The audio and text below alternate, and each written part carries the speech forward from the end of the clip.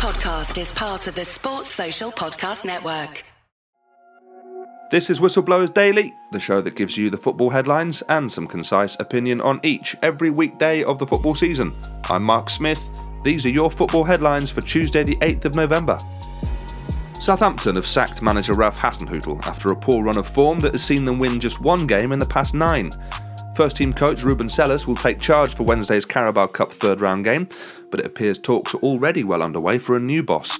Luton manager Nathan Jones is hot favourite to take over and could even be confirmed in the next few hours.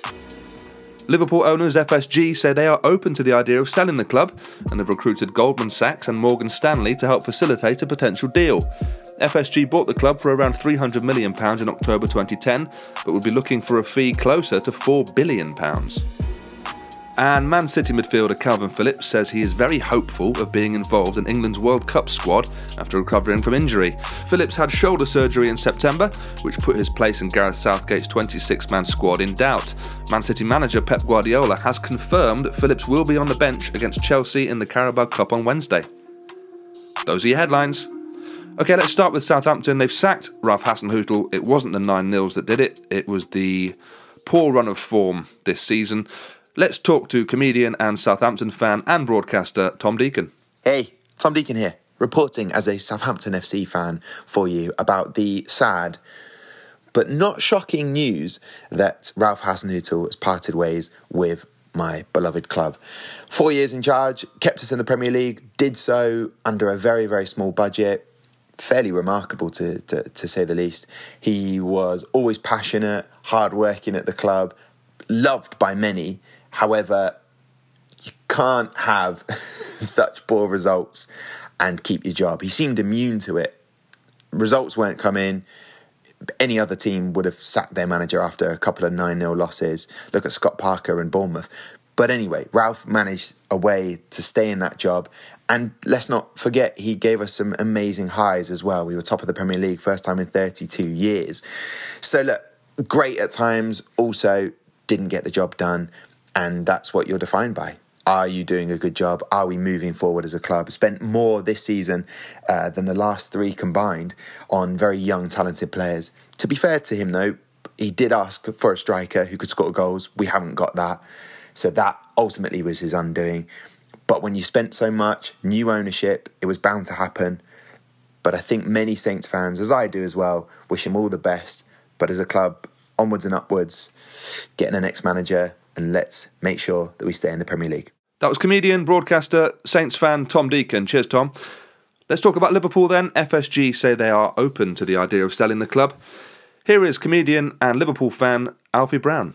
I'm extremely nervous, and there have been sort of concerns and complaints about the ownership of Liverpool in recent years, re-spending, not taking risks in the transfer market in quite the way that Jurgen Klopp stated that he would like to have happened. But when an alternative is actually offered up in more than purely hypothetical terms, it is tense, because I'd rather this than be owned by a nation state, to be part of some country's propaganda arm to smooth over human rights discrepancies back on their home soil. I hate the idea of that. I think I'd find it genuinely quite hard to carry on supporting a football club. And, you know, as Jurgen Klopp, Arrigo Sacchi, whoever it was who said it, said, football is the most important of the least of the not important things, or whatever that quote is. But in terms of how football clubs represent communities, it's important, I think, that, there is no billionaire that isn't, in a sense, morally perverse. But, well, I don't know if that's true. But I would be very, very nervous about what happens next. I hope it's okay. I mean, they're Democrats, for fuck's sake. You're not going to get better billionaires than a bunch of, very moderate Democrats. That was regular contributor Alfie Brown. Thank you, Alfie. Finally then, Man City midfielder Calvin Phillips says he's hopeful of being involved in England's World Cup squad. Oh, okay, look, we're going to be talking a lot more about England over the next few weeks as the World Cup gets closer and closer. So I guess be prepared for that, especially when the domestic season is on pause. I want to preface this by saying that I really rate Calvin Phillips and I think Gareth Southgate has done a fantastic job. However, there is a problem here with the things that Gareth Southgate says and the things that he does. And like I say, I'm a big fan of him. I think where we were as a footballing nation when he took over compared to where we are now is night and day. I think there's a real positivity amongst the group of players, that is. I think maybe some of the positivity around the country has waned in the last 6 to 12 months. But that's what happens. It's not been an overwhelming run of results for England, struggling to score goals, etc. But still, we're undoubtedly in a better position now than when we were when he took over. A lot of that is the group of players. We've got some fantastic talent. But what Gareth Southgate says and what he does are two different things, and this could be an issue. Which brings us to Calvin Phillips, because we were told by Southgate that he'd only be picking on form, which makes sense. But Calvin Phillips seems to be another one of these examples of players that look like they're going to make the squad, despite not just not having form, but not playing at all. Phillips is not going to be match fit. He can't be match fit. He's barely played this season.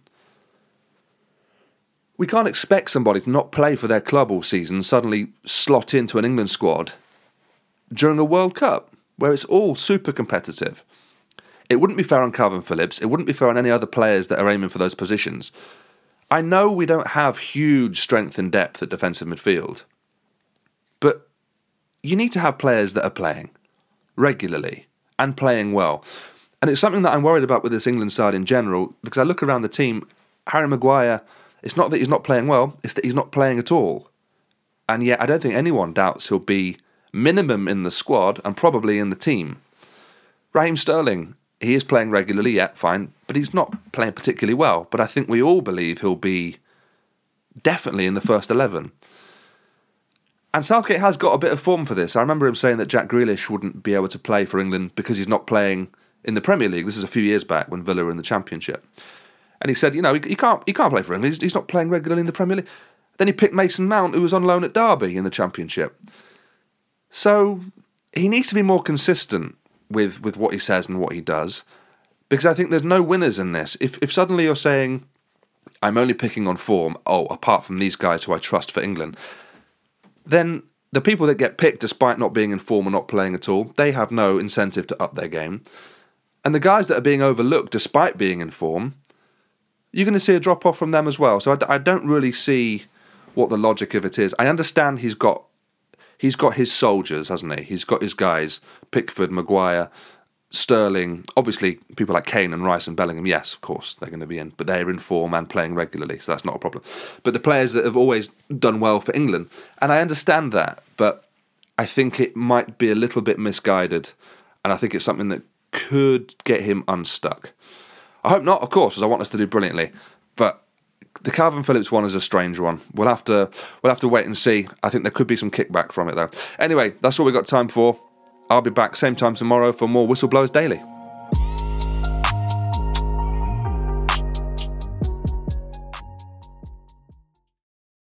Sports Social Podcast Network.